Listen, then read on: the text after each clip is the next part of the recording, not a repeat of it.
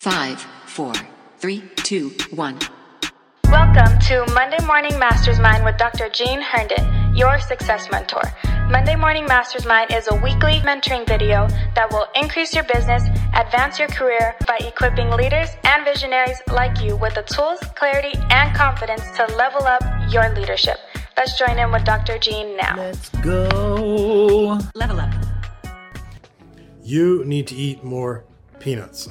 One day in 2007, Arianna Huffington, media mogul, self-made millionaire, and founder of the Huffington Post, was at home on the phone and checking emails when she passed out, fell, and woke up in a pool of blood with a broken cheekbone and a cut over her eye, and it was reported that she was working 18-hour days.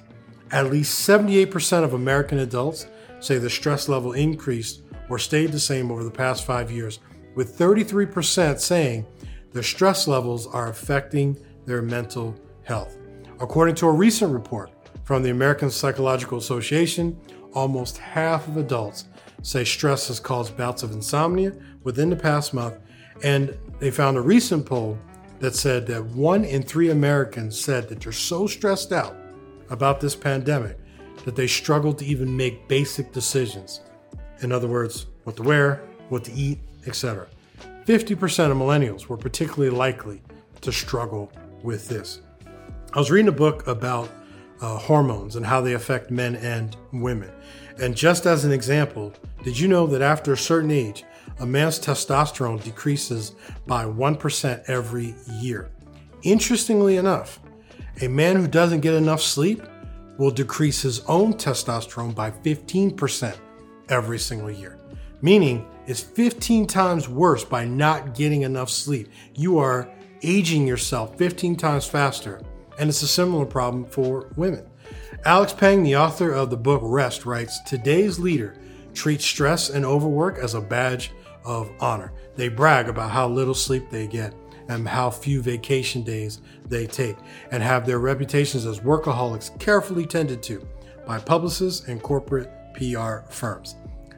As a leader, whether in business or ministry, life drifts towards complexity. It is reminiscent of the story of boiling a frog. If you place a frog in a pot of cold water and slowly turn up the heat, it'll eventually cook itself because it's adapting to the fast rising temperature. By the time it realizes the temperature has risen too far, it is just too late. However, if you took a pot of boiling water, threw the frog in, it would hit the top of the water and immediately jump out. Our lives can become so much like that.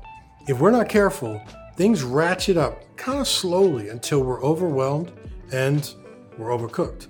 There's a scotoma that comes from working hard in your business or ministry and not working on it. Let's say it this way. Have you ever asked a kid to go in the kitchen and grab a cup next to the refrigerator? They already don't want to do it, and they may tell you it's not there. Upon your insistence, they will go and look and come back with the shockingly brilliant yet predictable observation that it's not there. You assure them that it is, and you send them back only for them to return once again with the statement, it's not there.